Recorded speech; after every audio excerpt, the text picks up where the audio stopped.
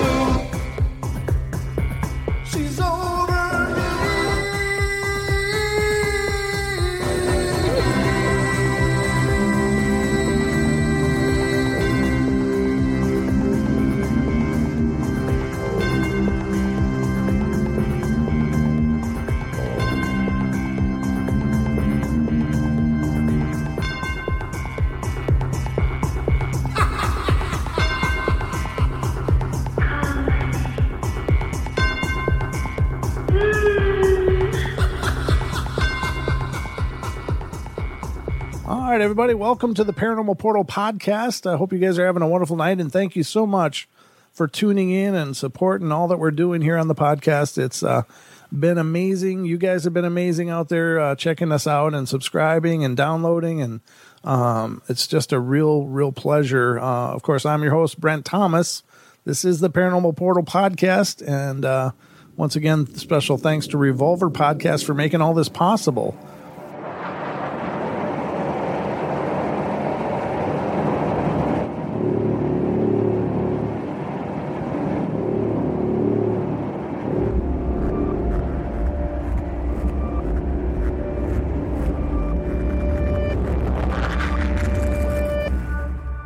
I guess we should dig in and get going here. I got a story pulled up for you right off the bat from Arkansas, or Arkansas, depending on your pronunciation.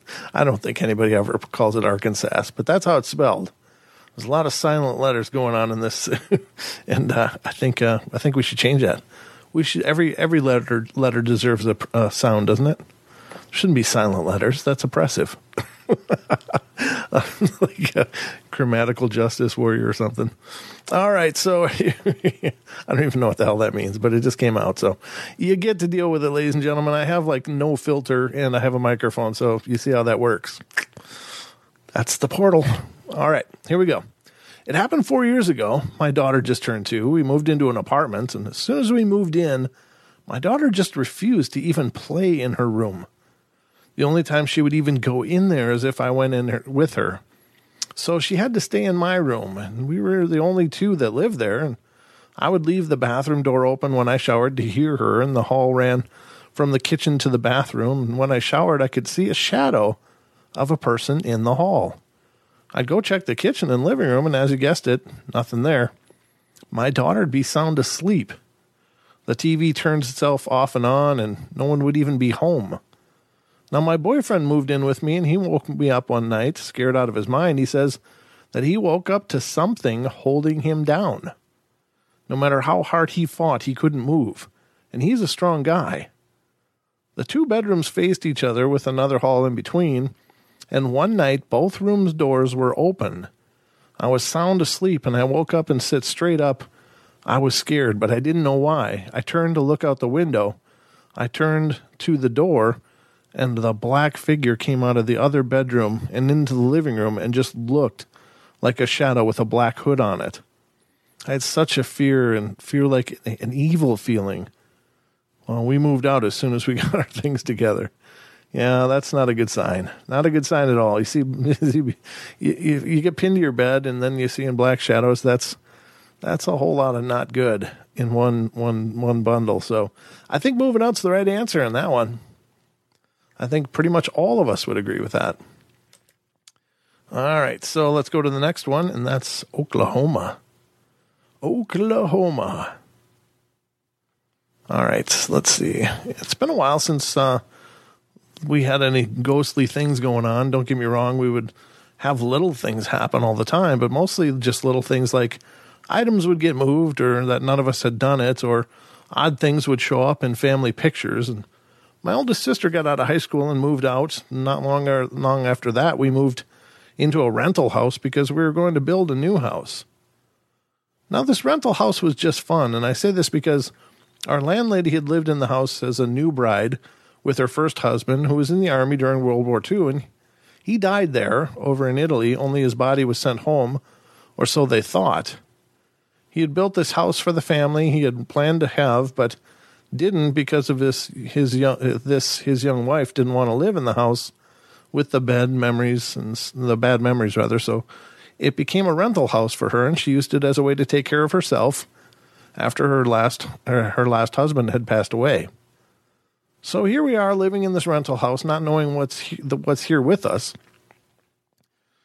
Now we come to find out that there was at least two spirits in the house. One was good. We really didn't mind him. And the other was, well, it was kind of like a black cloud that would move over you and scare the crap out of you. And when it did, it always left me feel cold and scared that something was going to hurt me. And it made everyone else feel pretty much the same way. If you noticed, I used the word it, not with the second one. And I do this because I don't think it was ever a living person or thing. It didn't feel that way. It felt old and evil, and to top it off, it never took human form. It was always kind of like a black mist or cloud-like form. And this leads me to believe one of two things. It was never alive, or it is so old that it has forgotten the past self or form it used to have. About the other spirits, I'm pretty sure that it was our landlady's first husband. Because we never saw him, we only heard him, and he liked to march through the house like he was doing drills at boot camp or the likes. For the first 2 weeks of living in the house, I wouldn't stay there. I stayed with my granny, and looking back, I understand why. I was scared of the house. I was still getting used to everything that went with my family, so this was still fairly new to me. So while I was staying with my granny, my mom was dealing with the first of the two spirits, and it came to visit while she was sleeping the first night there, and she said it was like a black cloud hanging over her, watching her sleep. She looked at it and told it, "I'm not scared of you, go away." And it did, amazingly enough. It did, and didn't bother her again. Now, 2 months later, everything was quiet in the house, oddly enough. I and my sister were sleeping in our room, and we had bunk beds, and she slept on the top bunk, and she rolled over and was kind of in the asleep, but not quite awake state. And she thought she heard my dad walk into the room and then leave again, and she opened her eyes and was going to say something when she noticed that there wasn't anything there. She listened again and thought she heard whatever it was walking down the hall, and needless to say, this really scared her, but she blew it off until she asked my dad about it the next morning because she was sure it was him, because my dad kind of had a heavy walk, and he told her no, that he hadn't been up at all and had been asleep. Well, the whole family we lived in that house, we were scared by the whole time we lived in that house, we were scared by the first quite often. It says quite often, but I'm trying to decipher it as I read it. So the second, not so much, because he never really bothered us and he just walked around mostly. Well, that's all for now. I plan on writing more later on. Thank you for reading it. Well, thanks for writing it. And these stories are really quite old, ladies and gentlemen. These are from quite a while ago, so they're from about 2008. So these are not real current stories, but the phenomena is timeless. So not a lot has changed in spirit encounters in the hundreds of years that people have been writing about them. So yes, yeah, they seem to have a pretty constant behavior to them, for the most part anyway. All right, let's go to California. So it's always been what you'd call sensitive to things that most people have no awareness of. My mom would tell me that when I was young, I would talk to someone in my room, or she would walk past and could hear me giggle as if playing with somebody else. I don't recall much of that, but As I've gotten older, I'm 24 now, things have progressed, and now I'm wondering if I'm in some sort of danger. Even when I was young, I always hated walking in the dark, be it indoors or out, because I always felt as if someone was following me. That pit in the bottom of the stomach, the rise to my throat, and a cold chill that always feels like a cold sweat breaks across my face. This still happens 3 to 4 times a week. If I walk in the dark, usually I'm pretty good about having some sort of light with me, and honestly, I'm not scared of the dark. I just feel uncomfortable. The first direct contact, not just the feeling of someone being around, but experience that I can recall, was when I was about 19. I was sleeping at my parents' house. I woke up because I thought someone had touched my face. I rolled over, and there was this small black figure on the corner of my bed near my face, and it was shaped like a basketball and about the same size. And when I rolled over, it was briefly there. Then it jumped from my bed so hard that it pushed it into the headboard that have a lining on the side of the bed. Well, I screamed in terror. My parents ran in, but nothing was seen. My dad told me that I was just having a nightmare, but I knew. I felt my whole bed move, and my headboard had items knocked off of it. Last year, I just started having nightmares, and most of the time I couldn't remember exactly what they were all about, but I would wake up extremely worried with my heart racing, and usually in a deep sweat. For the most part, these were only a few times a month, but last July I moved into my own apartment in Elk Grove, California. I lived alone in my 1-bedroom space, and for the most part, the community was very quiet. And like most people my age, my cell phone is never far from me, and I would leave it on my nightstand and often use it as my alarm to wake up in the mornings. And every time my alarm would go off while I was sitting on my nightstand, I would roll over and turn it off. And when I roll over, I hear this gut-wrenching scream in my ear that sends chills down my spine. Each time I would leap from bed and to the light switch. Now I sleep with my phone actually on my bed and no longer have the problem when it goes off. I can grab it with no problems. This March, when my good friend needed a place to live, I upgraded my apartment to a 2-bedroom so that she could stay in the other bedroom, and since I moved, things have progressed much, much more. My roommate has a dog, and the dog will often sit and stare at odd places of the room and sometimes the living room. When she comes into my room, she always stares at one particular corner towards the ceiling and growls. That's always a bad sign, I think. I've woken numerous times with cold sweats and chills and even crying. Every couple of weeks, I have strange marks appear on my body. They look like scratch marks, but never break the skin. The most recent are a set of 2 approximately 2-inch long, very thin scratches on the front of my right shoulder. They almost look as if they're bruises, and they appeared yesterday morning. Any time that I've received these scratches, I've never felt myself get injured and have never done anything in the days close to the injuries to explain them. Today I came home and walked into my room, and the closet light was on, which is very odd considering I didn't go into my closet before I left. I went to the restroom, and that's inside of my bedroom, to take a shower, and the last time I was in the shower tub, I had taken a bubble bath, and when I turned the water on, it went straight to shower status. Oh, okay. Like something was messing with the settings. Got it. Excuse me. Well, I laid down to go to sleep and heard something move near my bed, and I assumed the dog had come into my room, since my room is usually the coolest place in the house by about 7 or 10 degrees. And just as I was starting to doze off, my entire bed began to shake. I jumped out of bed and ran towards my door and turned on the light, and I realized that my door was shut, and the dog had not been in my room to even make the noise. When I opened the door to come out, the dog was on the other side of it, growling and staring into the room. I asked my roommate if she had been in there or if anybody else may have been, and she said no, trying to explain the light in the shower. I told her about my bed, and she stopped me in my tracks, and she said this weekend while I was out of town, she was in her room on her computer, and she heard a bang knocking sound coming from the rest of the house. She came out and saw nothing except a light coming from under my door. But I was gone, and no light should have been on. She described the sound as if someone were jiggling a door in the door jamb trying to open it. I have yet to walk back into my room, and she won't go near it. And the dog, well, she's just laying between me on the couch and the door to my bedroom, staring at the door.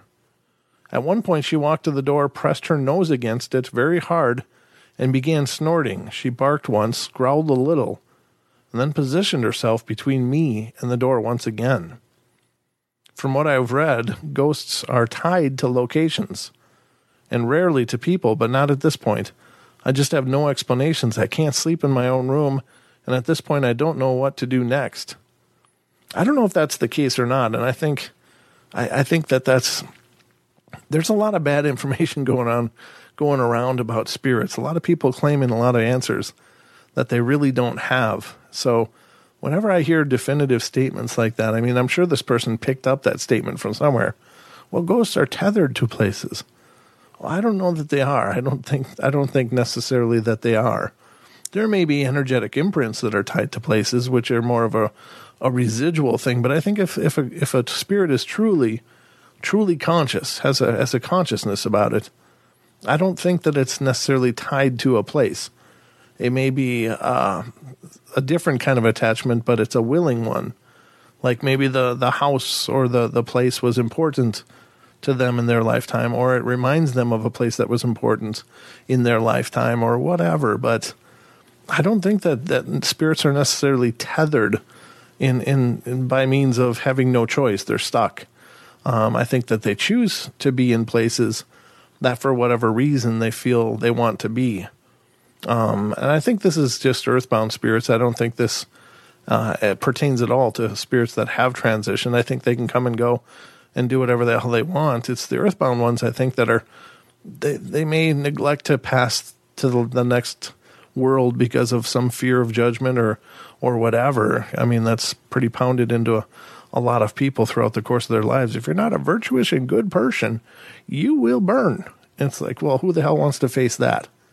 I mean, according to some religions, we're all screwed up, and only by the virtue of a religion can we be spared. And I'm not here to cast aspersions at any religions.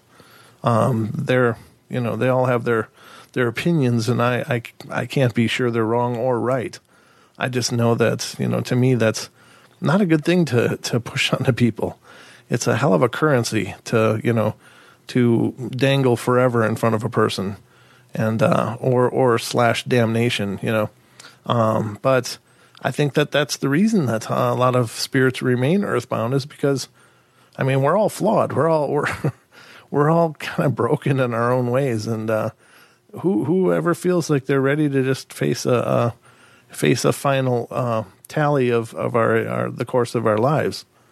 I mean, we're all dealing with our own luggage, and I don't know, maybe it's easier to stay behind because at least you know the place you are, and rather than face the unknown and potential torment for aeons. I mean, I know I wouldn't run through the gate if I felt like I had a big bucket of crap to haul with me.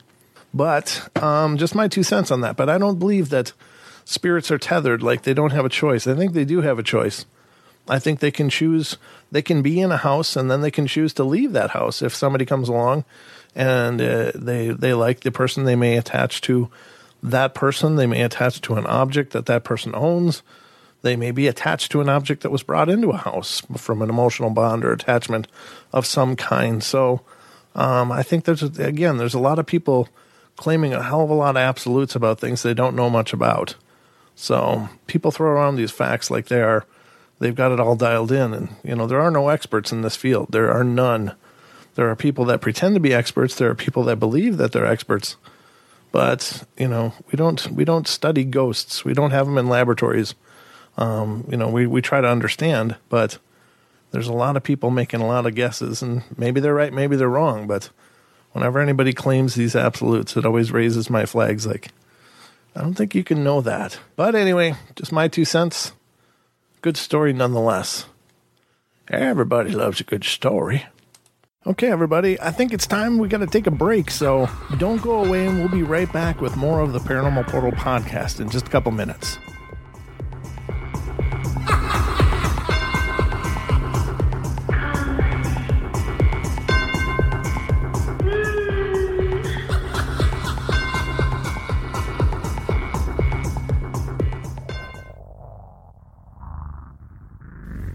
Hey guys, Brent Thomas here of the Paranormal Portal podcast. We just wanted to take a moment to introduce you to the Paranormal Portal store. We've got t-shirts, hoodies, leggings, stickers, mugs, you name it, you might find it over there. So head on over to teespring.com/stores/paranormal-portal, and you too can help fund the Paranormal Portal podcast. Thank you so much for all that you do, and thank you for being a part of our Paranormal Portal family.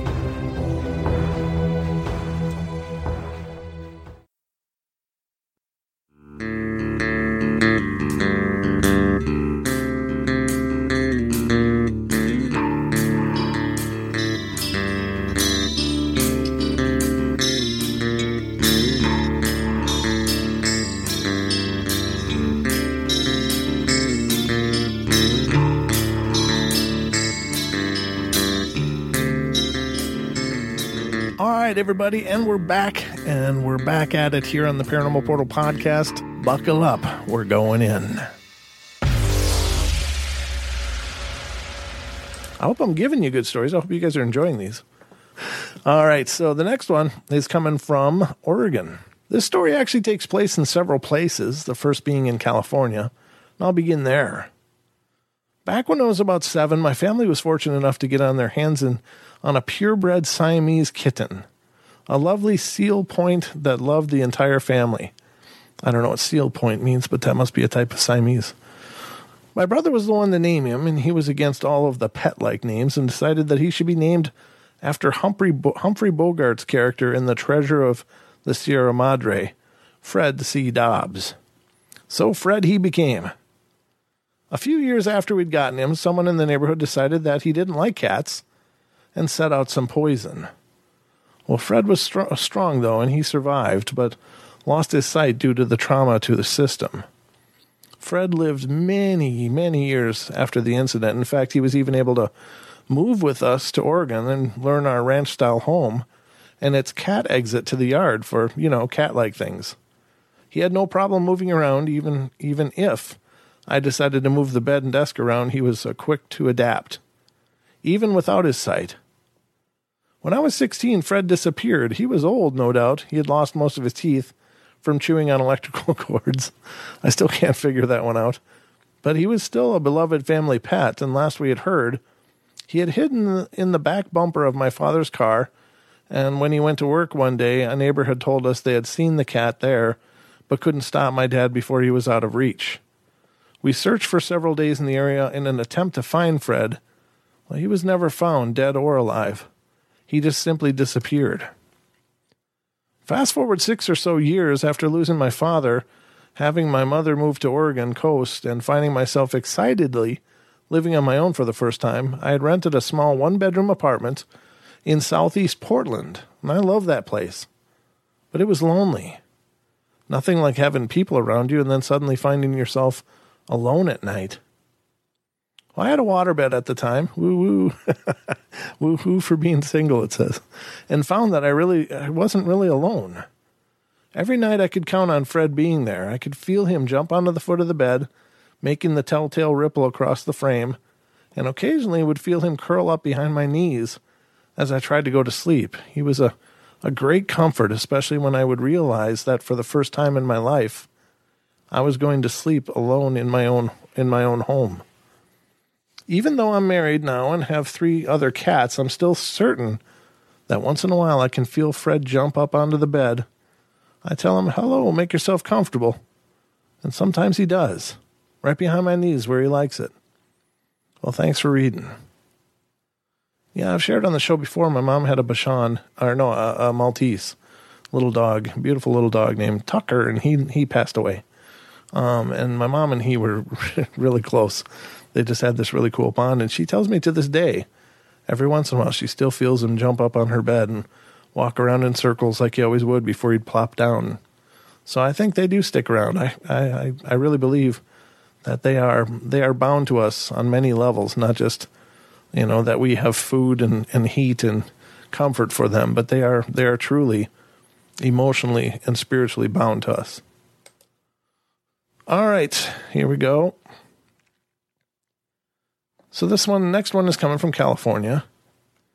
It has to do with a dark entity. It says, I've combined two stories into one. They both involve my brother and happened one night. What says one right? Oh, one right after the other, sorry.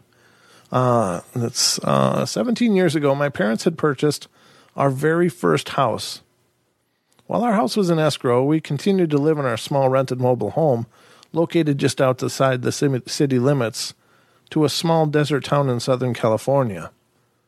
The mobile home was on 2 acres of land, very securely fenced, and it only had 2 bedrooms, one on either side of the home. A couple of years before, due to lack of sufficient space, my parents purchased a small travel trailer and parked it in the backyard so my brother, who was 17 years old at the time, could live in and have his privacy, and my little sister and I could have ours as well. Up to this point, my brother was extremely content with his privacy. However, only a few days before the escrow was to close in our new house, my brother had a really frightening encounter.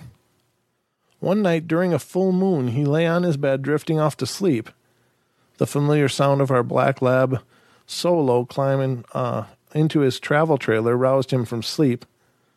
He shifted around to sleepily greet Solo as he made his way up through the open door and over to snuggle on the floor beside him. The only problem was that Solo was already on the floor beside him, fast asleep. Startled, he looked up towards the doorway. The full moon illuminated the doorway enough so that he made out the silhouette of a dark humanoid entity. The dark entity seemed startled as well, for as soon as my brother had looked up, the dark entity crouched down behind the kitchen bench to hide from his sight. Paralyzed with fear, my brother shut his eyes and didn't dare open them, and the next thing he knew, it was morning. Still scared out of his mind, he pleaded with my mom to let him move into our new house as soon as possible. My parents had planned to do some painting prior to moving in, but agreed to let him begin spending the night at the new house as soon as escrow closed that week. My brother expected a good night's sleep in our new house and free from the paranormal. Alas, it was not to be. No sooner that he turned out the lights did he begin to hear the eerie sound of nails dropped into a paper bag. It was the best way he could describe what he was hearing. The noise came from the hallway just outside his room. Being alone in the empty house, he couldn't place any blame on anyone. He was just relieved when the rest of the family moved in soon after. He only told my mom what he had heard, and the rest of us were unaware. A few days later, when my mom was alone in the house, she busied herself with unpacking, and she was in the hallway and found herself hearing the same eerie sound of nails being dropped into a paper bag. My brother's description was certainly on the money. Having had her own fruitful past concerning paranormal experiences, which I'll tell in other submissions, she stood up and shouted, "Listen, this is our first house, and we promise to take really good care of it. Please don't try to scare us or any more." And no one ever heard that sound again. Over the years, my brother still claimed our house was haunted. His evidence was that his room was always so much warmer than the other rooms. It turned out years and years later, a hot water pipe directly underneath his room was not working properly and was always hot, thereby making his room very warm and uncomfortable. Once it was fixed, the room was noticeably more comfortable. My sister still lives with my parents, and she's always been freaked out about my brother's room and refuses to look into it when the door is open and the room is dark. It was only recently that my parents admitted the true history of the house. It turns out that the previous owner, an elderly man, had committed suicide in what is now my brother's room. Wow. That's a lot freaky. That definitely leaves a bad imprint. That's a tough one. I don't know. It's so tragic, though. It's so tragic. When life hurts that bad, it's like, God, just talk to somebody. Okay, everybody, I think it's time we got to take a break, so don't go away, and we'll be right back with more of the Paranormal Portal podcast in just a couple minutes.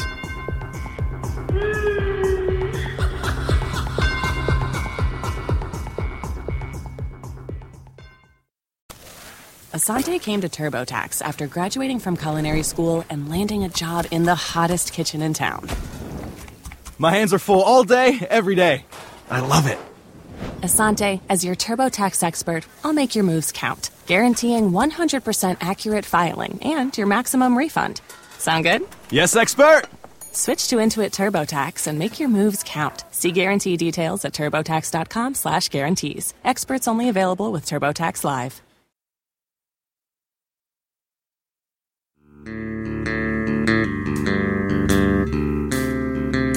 All right, everybody, and we're back at it here on the Paranormal Portal podcast.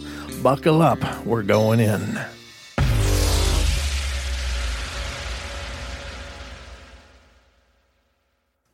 All right, moving on to the next one. All right, so the next one is from Pennsylvania. It says, I'm new to this site and have been really enjoying and dreading the stories I've been reading, so I wanted to share my own experience with you guys. Well, my name is Joe. I'm 24 years old, living in eastern Pennsylvania. When my younger brother and I were kids, he's 3 years younger than me, we knew our house was haunted. As all kids do and brag to our, as all kids did, we bragged to our friends about the strange things that happened in our house. Each of us all trying to outdo each other with a scarier tale. As kids, it was all normal because we knew ghosts were real. Now, as an adult, remembering those tales and experiences, I find myself trying to explain some of them on a logical level. Those blurred with time are the easiest to come up with some kind of explanation, but those that can't be explained really get me thinking. The following is my recollection of some of those events. I remind myself I don't believe in ghosts, but then I tell myself to tell that to the 8-year-old me. We were deathly afraid of our attic as kids.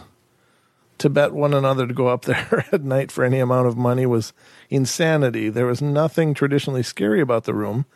It was extremely hot in the summer, very messy, and we used it for storage, summer, winter clothes, old toys, etc.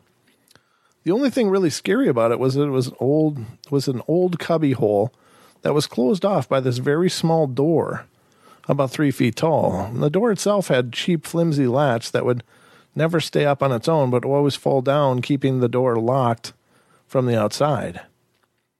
It led to a place of the attic we never used, and we would only peek in there. It was pitch black. It had an extremely angled ceiling and some kind of packing material that was all over the floor. We never went inside. Like I said, it wasn't a scary place, but just being up there gave you a really uneasy feeling. We'd usually never go up to the attic by ourselves without someone going up there with us. If one of us ever braved to do it, the one who did would always find themselves running and tripping down the awkwardly winding wooden old stairs 5 minutes later. The best way I could explain it is that whenever you were up there, you just got this weird feeling that something was about to happen. I'm not sure if it was just paranoia, but it would build up until you couldn't take it anymore. When we did go up there together, we would do it out of boredom. We'd dig through the boxes, play with old toys, whatever. And we felt braver together, and most of the time nothing ever happened when we were together, most of the time. One day in the spring, we decided to go up and dig for some toys, and we ended up finding hungry hippos. Well, we placed it on the floor in front of the cubby hole, and we sat on either side of the game with my left and his right facing the door, and we started to play. After a few minutes of playing, we heard a bang on the door, and the door shook as if someone hit it from the other side. We froze at once and stared at the door. A few seconds passed, and suddenly a series of 3 louder bangs on the door caused us to get up and dart out of the room, tripping over each other as we raced down the stairs to find our parents. We tried to tell them what happened, but they didn't believe us, of course. Another occurrence happened one night when I was doing homework in my room. When I was finished, I remember walking to my parents' room that was just down the hall from my own, and it wasn't too late. But I was tired and went in there to lay down with them, and the room was dark, but someone was laying under the covers. I jumped up on their bed and put my arm around what I thought was either my mom or dad.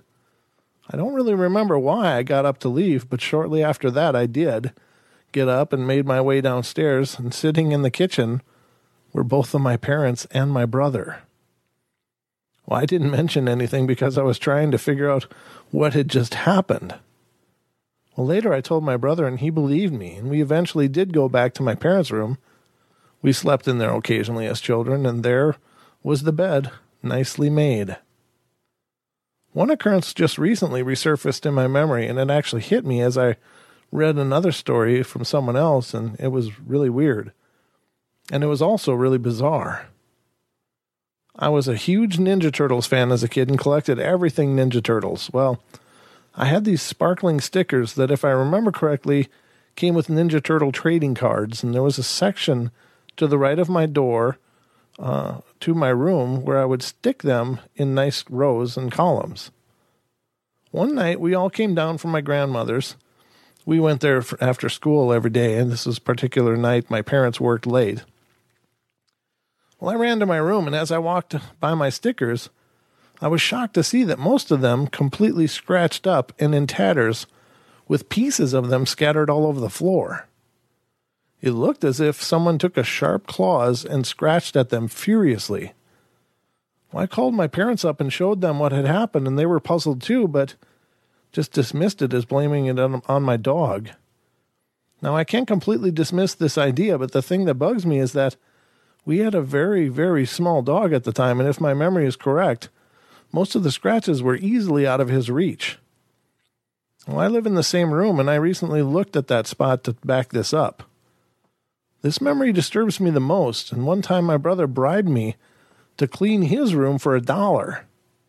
Well, I took the bribe and started cleaning his room one night, and while cleaning his room, I put the strap of these giant yellow toy binoculars that my grandfather bought us around his door handle where we always keep them. It always made a loudest noise when opening and closing the door. And halfway through, I took a break, I sat down on the chair, and about 8 feet away from the door with my back towards it, and started to play with those paddle ball toys. You know, the flat wooden one with the red ball attached with a rubber band. All of a sudden, I heard the doorknob turn very quickly, making the binoculars bounce against the door. Well, I quickly turned around and looked, and the door remained closed, but the binoculars swayed a bit. After a few seconds went by, I saw the doorknob turn quickly back and forth a few times, making the binoculars bounce around violently. I darted out of the chair, and no more than a second later, I pulled the door open, and nobody was there. I freaked and ran downstairs as fast as I could, and again, there were my parents and my brother sitting in the kitchen. Even though there was no chance someone could have run down the stairs that quickly without me seeing or hearing them, they assured me they were in there the entire time. Years later, my parents met up with our old landlord, who had lost contact with. He visited our house one evening, and he and my parents had some beers out back, and as I was playing outside alone, I caught something like, "I never did tell you guys what happened in that attic, did I?" At these words, I started to edge closer, still pretending to play, so I could listen to the conversation. According to our landlord, many years before we moved in, an old man owned the house. He lived in our house alone. He was also very frail and weak. One summer day, he went into the attic and into the cubbyhole to do some cleaning, leaving the door open behind him. As he did, it's assumed the door slowly closed on him, and that flimsy latch dropped, locking him inside. Being very weak, he was unable to break the door down, and eventually died in there of heat stroke. He was found many days later.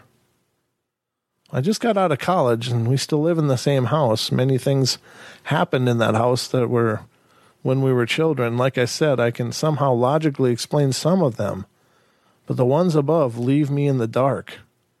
Were those events just the imaginations of a child, or a cry for help from the ghost of an old man trapped behind that door? The most ironic thing is that my brother relocated his room to the attic about 2 years ago. Ooh, creepy. That's a lot of creepy. That's a whole bucket load of creepy, ladies and gentlemen. Very strange. But that's how we roll here on the portal. That's all I'm saying. Here's a curious one. I don't know. This is a good question. I'm going to read this one because I like the subject. It's interesting, and I have a story to follow it, if it is what I think it might be. So this one's coming out of California, and it says, one night while I was still in junior high, I had a really bad fever, and I had hot and cold flashes all night. I couldn't sleep, which I really needed because my parents wouldn't let me stay home unless I was dying. Oh man, that's brutal. It was summer at the time, and the heat wave and the heat was more intense than the cold flashes. So I worked up the courage and grabbed the rotating fan in the corner of the room and plugged it in full blast next to my bed. I think I had some fever-induced paranoia because I kept thinking I saw someone watching me. But every time I opened my eyes, I didn't see anyone. My parents were fast asleep at that time. Believe me, I actually checked. I blew light from the fan. Oh, the blue light from my fan lit the corner of the room with a dim light that comforted me at the time, so I tried once again to get some sleep. I closed my eyes and listened to the fan, and the sound got increasingly louder.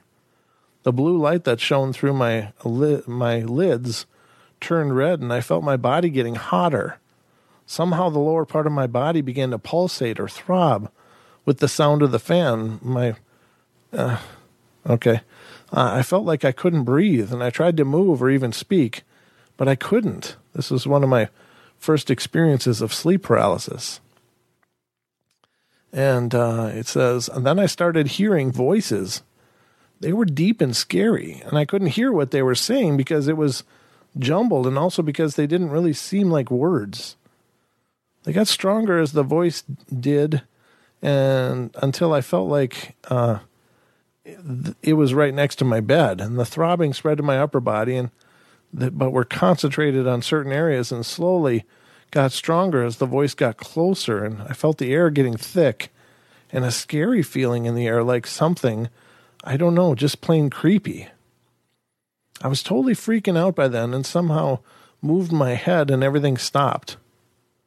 I was afraid to fall back to sleep that night, and every time I felt myself drift into sleep, I'd feel that presence or that throbbing and the fear again. And it was about 3:30 in the morning when it started happening that night, and I was 13, and I was finally able to fall asleep around 5 as the sun began to rise.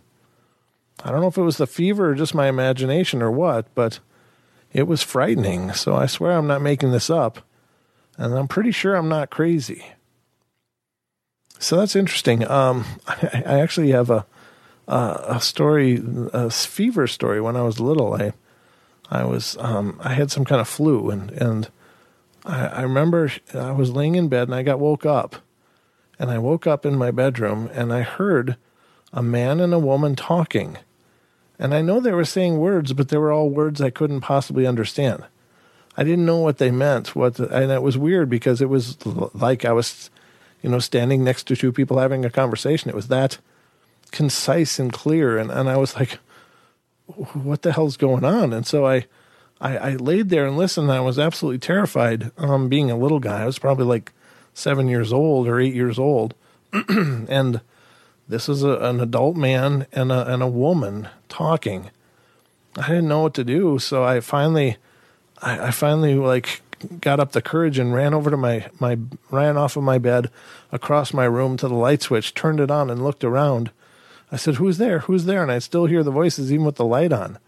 And I guess it was enough to wake my mom up, who came and checked on me. And then she found that I had a really, really high fever. And so it could be hallucination. It's more than likely probably just a hallucination. But is it possible with an elevated fever like that we're activating different parts of our brain which may be able to perceive these kind of things? And that's still stayed with me all these years. I remember the experience really clearly, and I just wanted to know so badly what they were saying. It was words, but none of the words that I understood.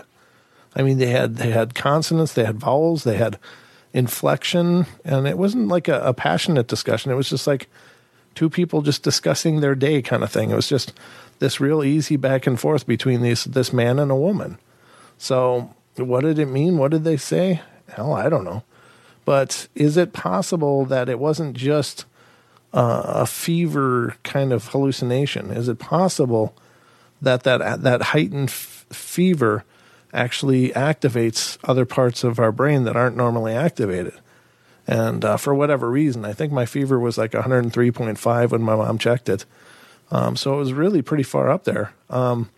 But I don't know. I mean, it's just a weird thing. So I think she got me some Tylenol, and by the time 15 minutes later, my fever came down significantly. So I was so tired, just went to sleep. I just kind of collapsed. But the only time in my life I've had that crisp and clear of an experience of hearing a discussion like disembodied voices, and it kept going and going and going and going. It wasn't just one or two words. It was dialogue, minutes and minutes and minutes, like 15 minutes of dialogue. And at the end of that, I finally got up the courage to run, and then I'm yelling like, who's there? Who's talking? Who is there? So strange. What is it? I don't know. Most likely just a fever. But what if? And that's the part I wonder, because we have these huge brains that we only manage to use about 10% of in our lives. So what's in there? What is possible? What is possible? What could we achieve if we were able to utilize more of what's in our heads? What facilities, what faculties would we develop as a result of that? And what things would we become aware of that right now are blocked from our awareness?